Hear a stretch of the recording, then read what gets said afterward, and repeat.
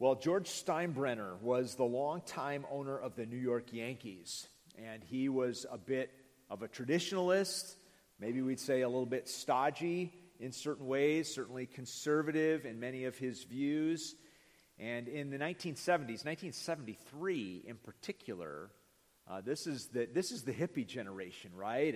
And Steinbrenner became frustrated as he was watching the national anthem be played, and he saw some of his players with hair that was covering their numbers. And he said, "Not on my team." And he put in place a policy that is still in place for the New York Yankees. It reads like this: all players, coaches, and male executives are forbidden to display any facial hair other than mustaches, except for religious reasons, and scalp hair. I haven't heard that terminology before. Scalp hair may not be grown below the collar. This sounds like my Christian school growing up, right? But this is the culture that George Steinbrenner wanted to establish for his team.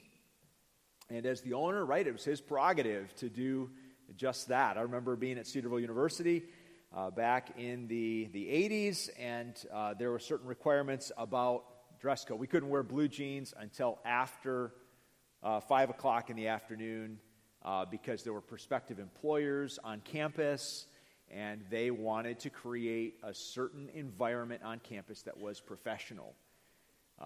Take it or leave it, it was the mandate that came from the top. It's the culture that they wanted to create. It was the house rules if you were going to go to school there. Many companies, of course, established certain requirements to create corporate culture, and of course the same is true for families. Parents establish boundaries and values that they feel are important.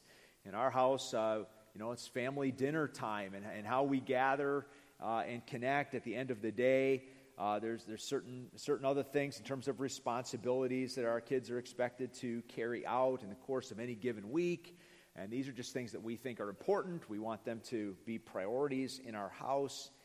And here in 1 Timothy, I'm going to suggest to you that we find God's house rules.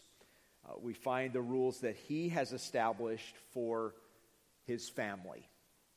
And that's really was captured in the passage that Benjamin read for us this morning. And that's what we want to consider as we look to God's Word. So we are continuing to study Route 66, road trip through the Bible, considering the 66 books of the Bible in a 52-week calendar year. It means we're moving very quickly, considering major themes and overviews, looking at entire books in one setting.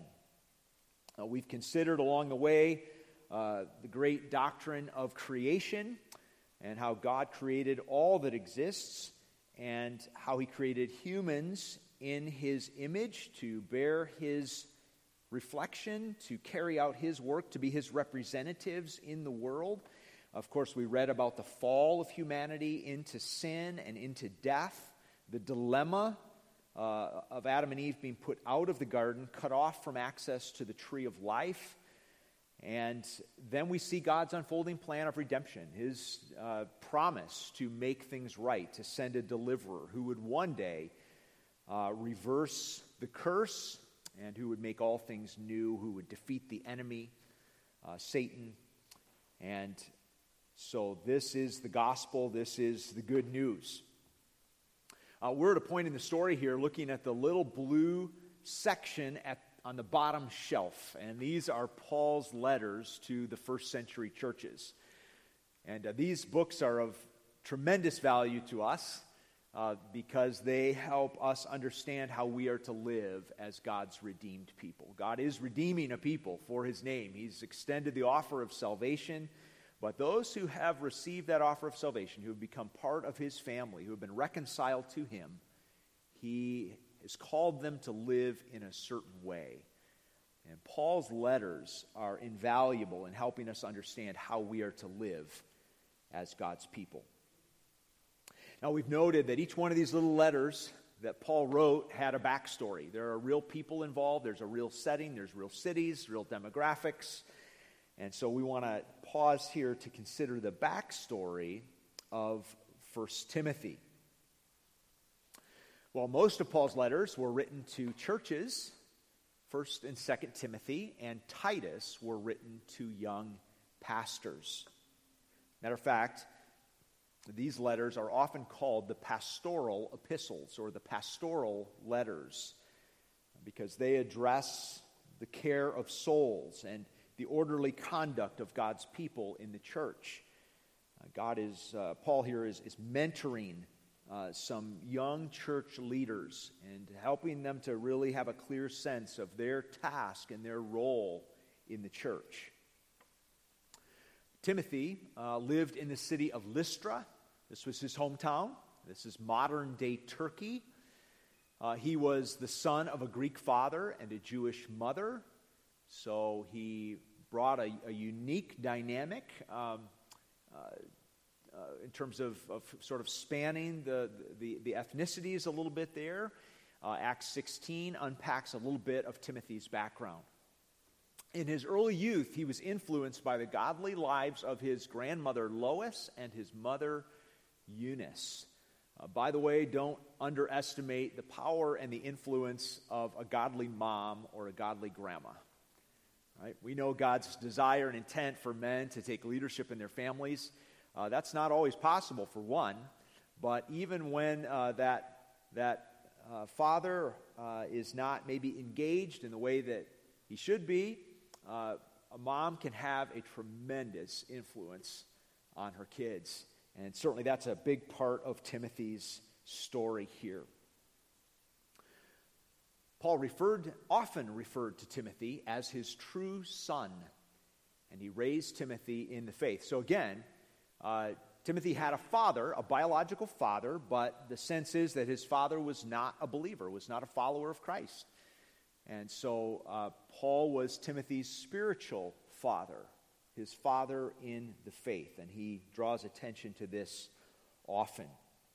Paul established the church in Lystra on his first missionary journey, and presumably this is where Timothy first encountered the gospel and became a follower of Jesus.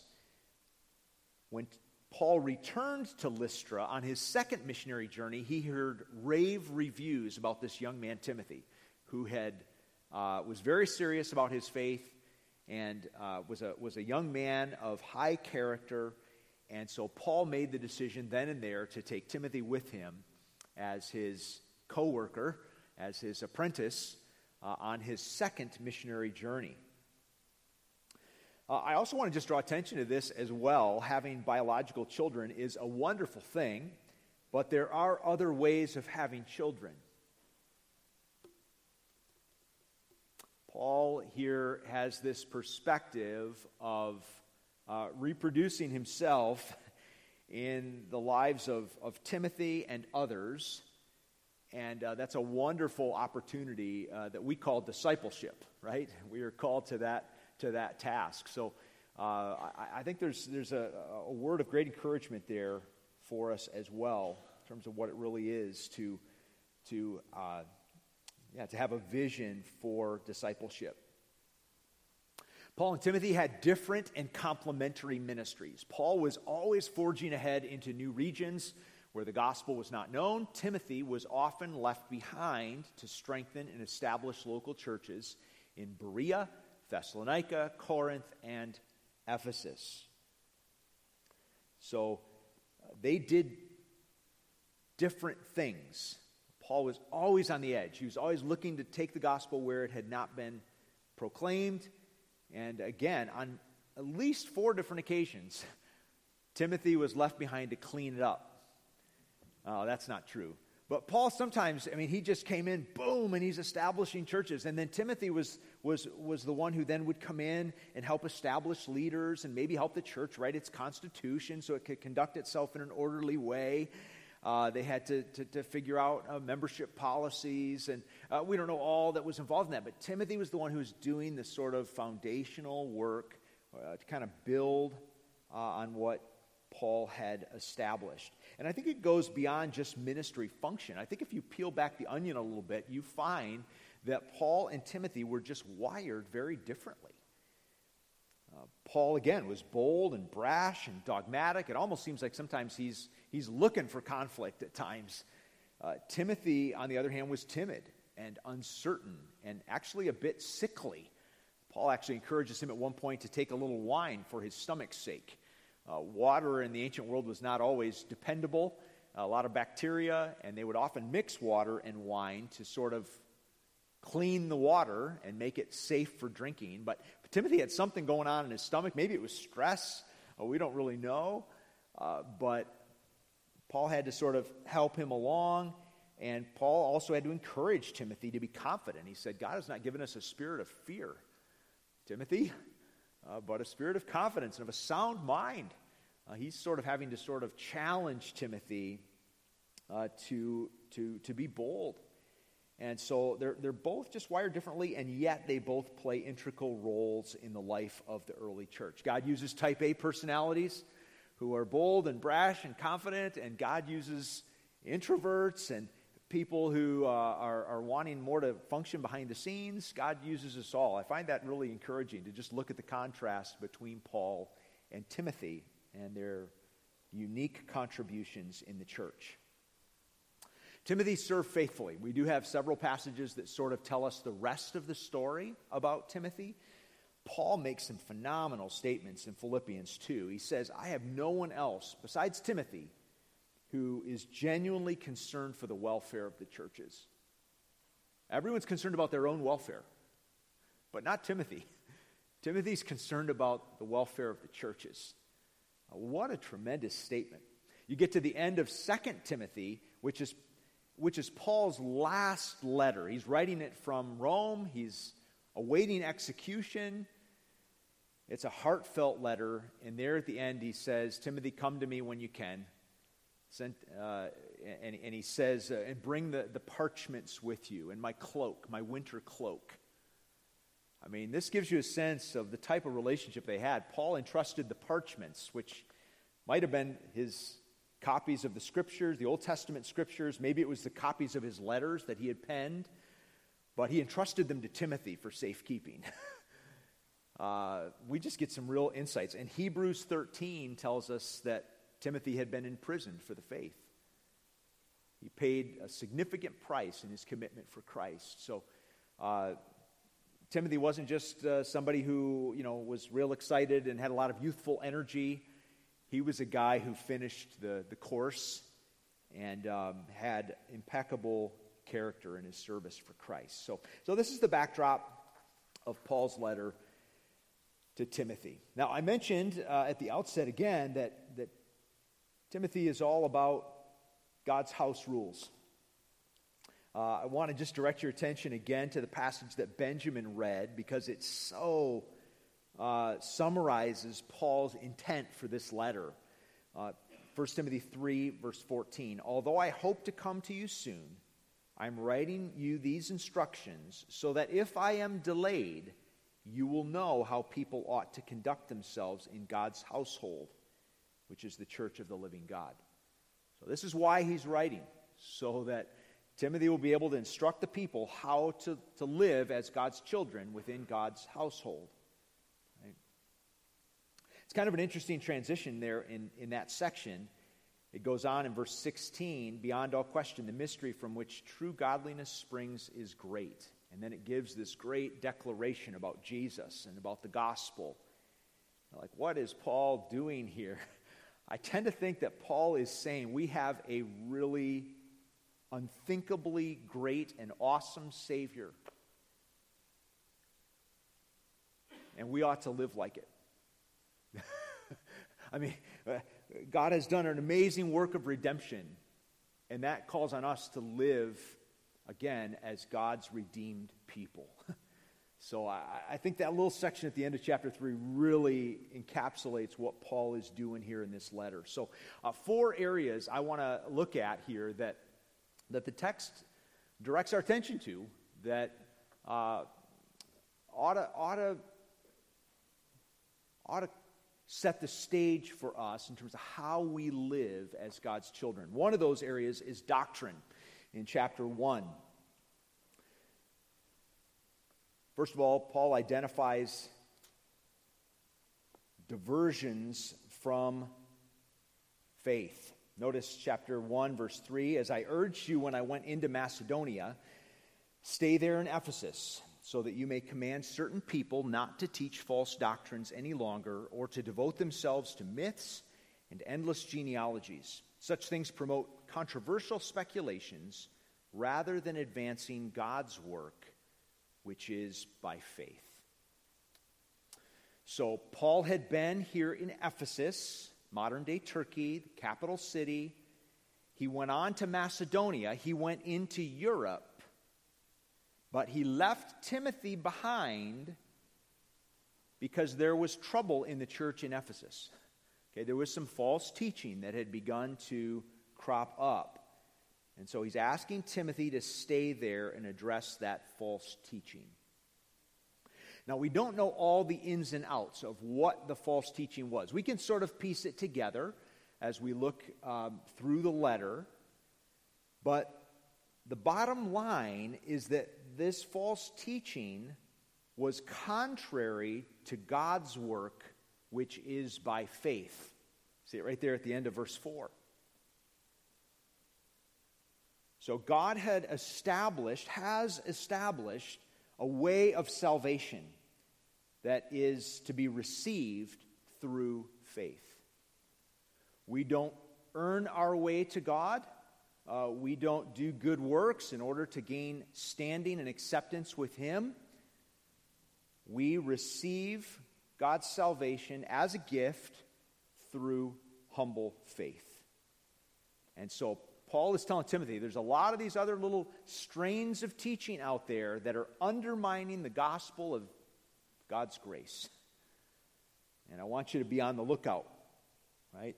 My church is to be characterized, to be the buttress of truth, right? As Benjamin read in the text there, we're to hold the truth high, the truth of God's grace revealed in the gospel. So he's cautioning them against any type of teaching that would undermine God's grace. During a British conference on comparative religions, experts from around the world had gathered to talk about what, if anything, was distinctive about the Christian religion. And the debate went on for some time, back in the 20th century, until C.S. Lewis wandered into the room. And he heard what they were arguing about, and he responded quite simply, "Oh, that's easy. It's grace. This is what sets apart the Christian religion from all other religions." And after some discussion, the conferees had to agree. The notion of God's love, and Philip Yancey recounts this in his book, What's So Amazing About Grace. It reflected that the notion of God's love coming to us free of charge, no strings attached, seems to go against every instinct of humanity. The Buddhist Eightfold Path, the Hindu doctrine of karma, the Jewish covenant, and the Muslim code of law, each of these offers a way to earn approval. Only Christianity dares to make God's love unconditional. Right? So it's grace. And yet there's always the tendency to allow other things to creep in, other requirements, other forms of human merit. And Paul is saying, look, in my church, in God's church, we must safeguard the doctrine of God's grace. In verses 8 through 11, Paul addresses the purpose of the law. Apparently, some of the false teaching was centered on the law, maybe suggesting that you had to observe the law of Moses in order to be saved. We know that Paul, in most every one of his missionary stops, encountered opposition from the Jews who wanted to assert the law as a means of salvation.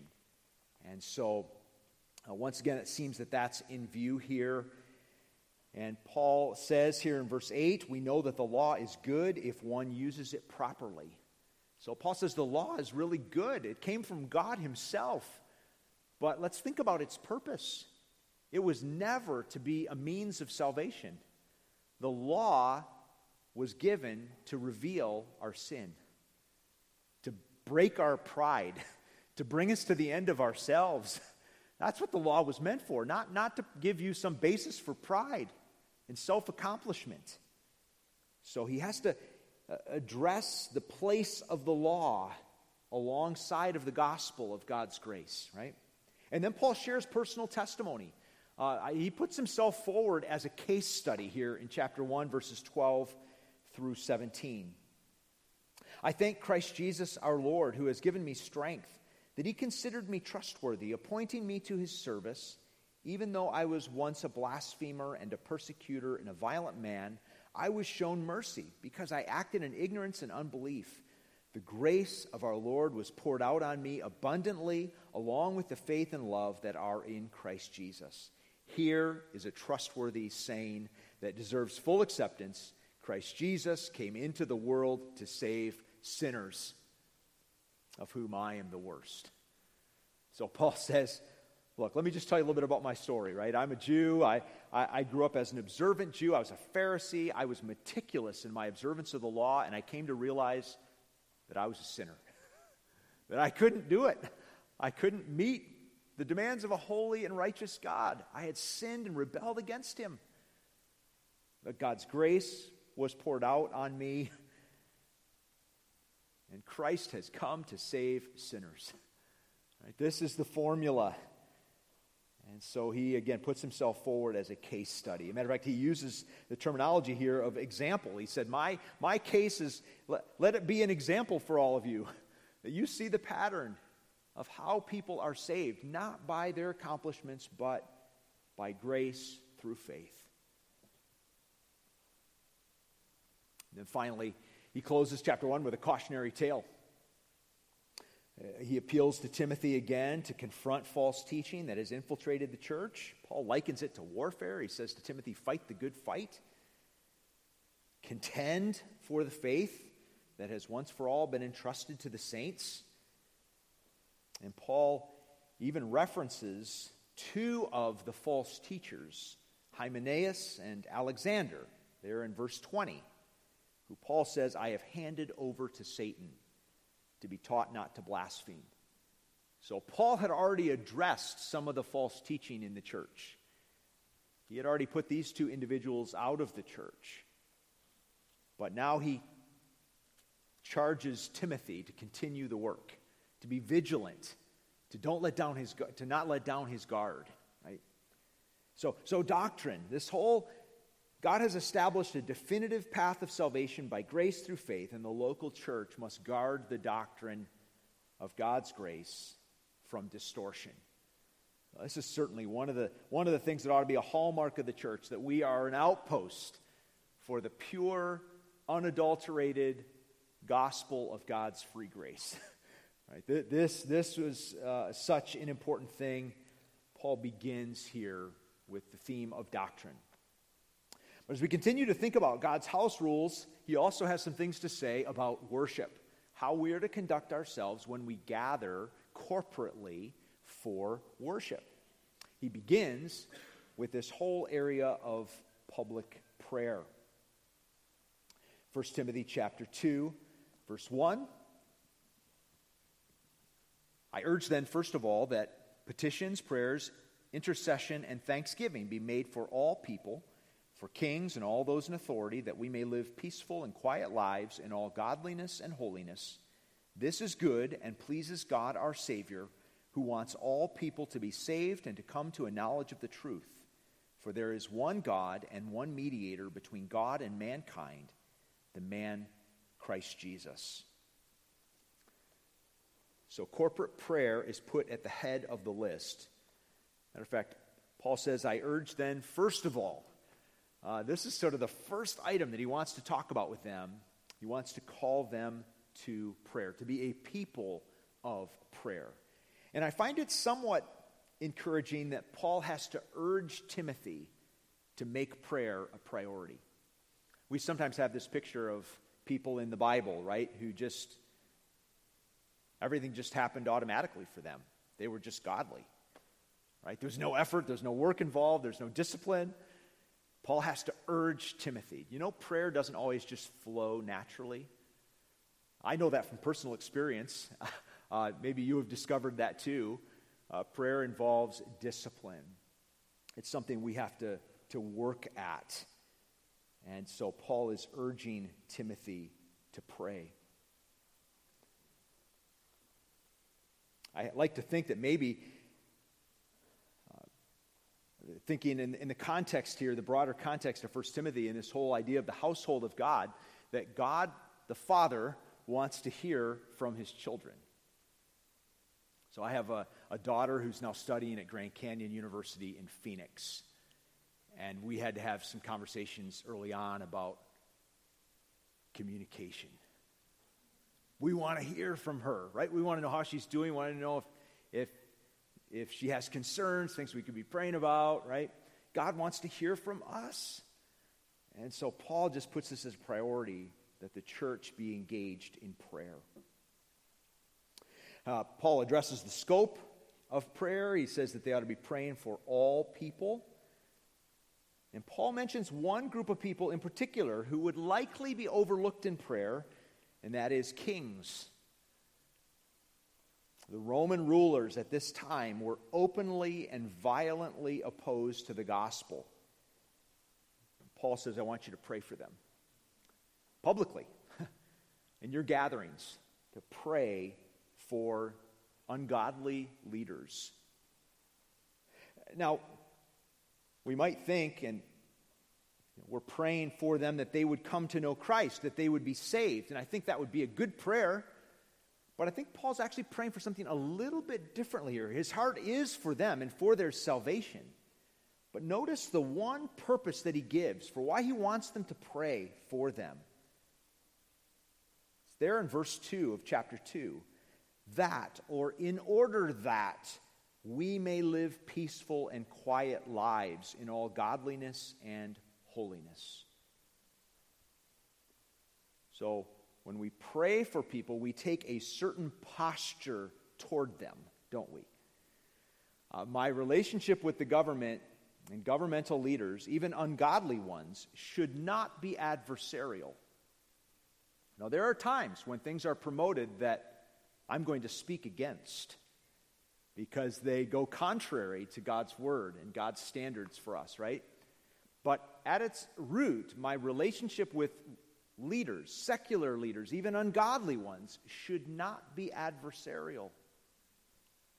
I ought to be living with a posture of peace and quietness. And then Paul goes on to say, so that all people can be saved. Right? I don't want to create obstacles for the gospel. The gospel itself might offend someone, but I don't want to offend them. Right? Because of my stubbornness or my anger or whatever it might be. So Paul's hitting on this element of public prayer and how critical it is for the advance of the gospel. Our lives should make the gospel attractive. Also in this arena of worship, he talks about gender. Specifically gender and the church gathered, right? Gender in the context of worship. Paul issues specific instructions to both men and women in the church. Verse 8, chapter 2, therefore I want the men everywhere to pray, lifting up holy hands without anger or disputing. So men are to take the lead in public prayer, everywhere or in every place. This is referring to the assembled church. Every time the church is gathered, I want men to pray. They're to pray with holy hands or a holy life. The hands represent what I do Monday through Saturday, right? And when I come to the Lord to pray, I ought to come with a holy life, consecrated to the Lord. And Paul specifically cites a couple of sins that he wants them to be aware of: anger and disputing. Ouch, right? These are problem areas for men, I'm going to suggest to you. And when we encounter evil or injustice, our tendency is to get angry, but this is not the response of the godly man. We are to be people who exude grace. He said that he wants us all to lead peaceful lives, and this is certainly true of those men who would represent the church in prayer. Women, beginning there in verse 9, women are encouraged to dress in a certain way with modesty and appropriateness. Paul encourages them to adorn themselves, to order themselves, to make themselves beautiful. I think it's a nod here to women as the fairer sex, right? The beautiful gender. And yet he says, don't make yourself beautiful or adorn yourself with the latest styles or some extravagant fashion, but instead adorn yourself with good deeds, appropriate for women who profess to worship God. So, when you come to worship, you call yourself a worshiper of God, your intent should not be to draw attention to yourself. Right? That's incongruous. Either I'm seeking to draw attention to God or I'm seeking to draw attention to myself. So dress in a way that's consistent with your desire to see people worship God.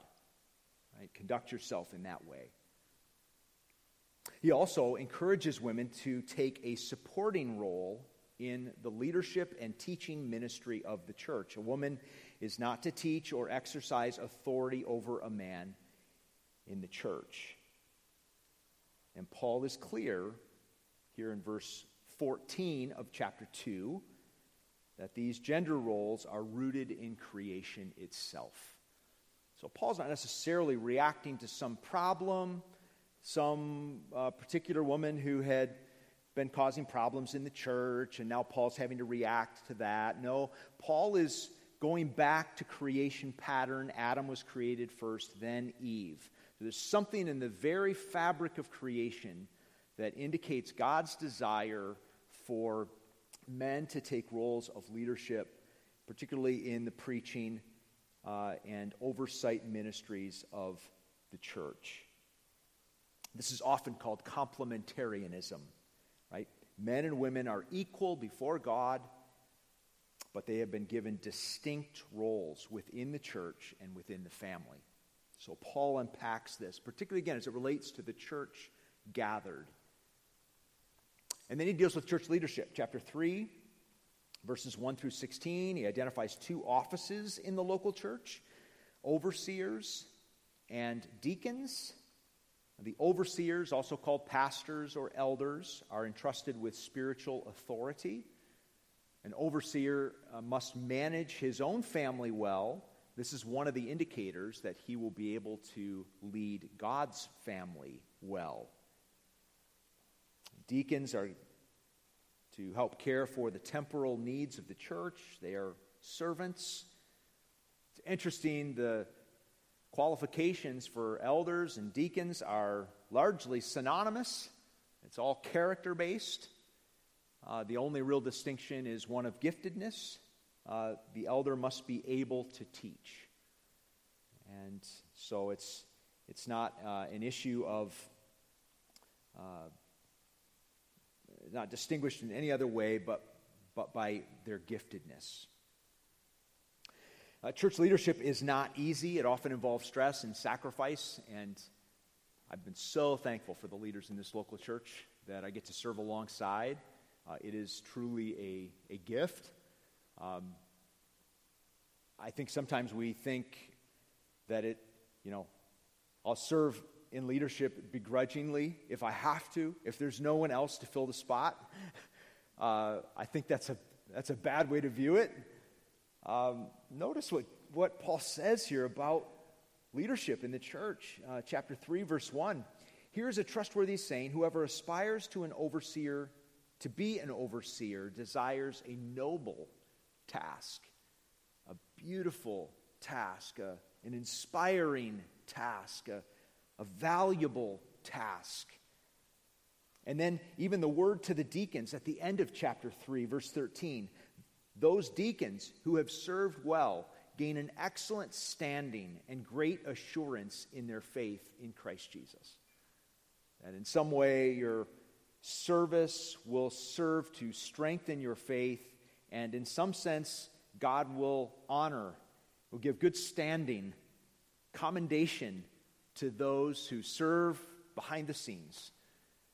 And so, wonderful affirmation here about leadership in the church. So that's under this heading of worship. And then relationships. This is a wonderful section here where Paul begins to help them think about how they relate to one another. Again, his house rules as it relates to relationships. He talks about the task and the responsibility of warning each other about sin. So in chapter 4, he talks again about the false teachers. And he even talks specifically about the deceptive nature of their teaching. That sometimes people don't even realize what they're subscribing to, and before it's too late, and then they're caught up in some dangerous teaching. So Paul says to Timothy, chapter 4, verse 6, if you point these things out to the brothers and sisters, you will be a good minister of Christ Jesus, nourished on the truths of the faith and of the good teaching that you have followed. So he's talking about the importance of confronting sin and helping people who are maybe trapped in sin. And there's even very practical instruction at the end of this section in chapter 5, verses 1 and 2. Paul says, do not rebuke an older man harshly, but exhort him as if he were your father. Treat younger men as brothers, older women as mothers, and younger women as sisters with absolute purity. So when you go about this task of challenging someone or trying to confront false teaching, do so carefully, do so with grace. If you're going to talk to someone who's older than you, an older gentleman, talk to them like you would talk to your father. Hopefully that's good, right? Hopefully that reflects an honor. And it just has great practical wisdom for how we speak to one another and safeguard one another from sin. He addresses a section here on caring for widows. Quite a lengthy section. Widows were vulnerable, particularly in the ancient world, and the church had a very clear responsibility to provide and care for and protect those who are in vulnerable positions. And so Paul outlines what it means to be a true widow with no one else to care for you, and then unpacks the church's responsibility there. He has a section on compensating elders. Chapter 5, how to treat elders well, church leaders well. 5:17, the elders who direct the affairs of the church well are worthy of double honor, especially those whose work is preaching and teaching. For Scripture says, do not muzzle an ox while it is treading out the grain, and the worker deserves his wages. So Paul actually goes back to an Old Testament concept there in the law. If you have an ox that's out there pulling your cart and you're bringing in the harvest, it would be cruel to put a muzzle on the ox. You ought to allow the ox is helping you bring in all this grain, right? You ought to allow that ox every once in a while to reach down and take a big mouthful, right? That ox should be able to share in the benefits and the proceeds of the work. And in a similar way, those who are serving in church leadership ought to be remunerated and given a share of those proceeds, as it were. So he talks about how a person should not speak against an elder, should not slander the character of an elder with unfounded accusations. But if an elder does do something and the matter is confirmed by 2 or 3 witnesses, then they ought to be clearly confronted publicly. So he goes through this whole section of sort of how to relate to those who are in leadership in the church. Respecting authorities, a very interesting section here. We're not going to spend much time on it, but Paul urges slaves to treat their masters with respect. Now, why would Paul in any way endorse the oppressive institution of slavery? Paul is more concerned about the reputation of the gospel than about personal rights. For us in our culture, personal rights are everything. No one's going to trample on my rights. Paul is more concerned about the advance of the gospel. So he says, don't be ugly. Don't be a jerk. If you are a slave and you've had to sell yourself because of your debts, then be a good slave. Function well. Live a beautiful life. Right? Again, all of this so that the gospel can have free course, and we don't put up obstacles for the gospel. Final section here on money. Very practical section. Paul talks about the allure of money. This is what was motivating some of the false teachers, and he talks about the love of money, right, being the root of all sorts of evil. So there's a slipperiness to our money and possessions. Oftentimes the things that we possess have a way of possessing us if we're not careful. They gain inroads into our lives. So he calls them to flee from the love of money. Don't mess around with it. Don't play around the edges of it. Recognize it for what it is, as a real danger area for us. And then he closes encouraging those who have resources, those who have more than they need for their basic needs, to be generous. That seems to be the antidote for materialism, right? Is to be generous.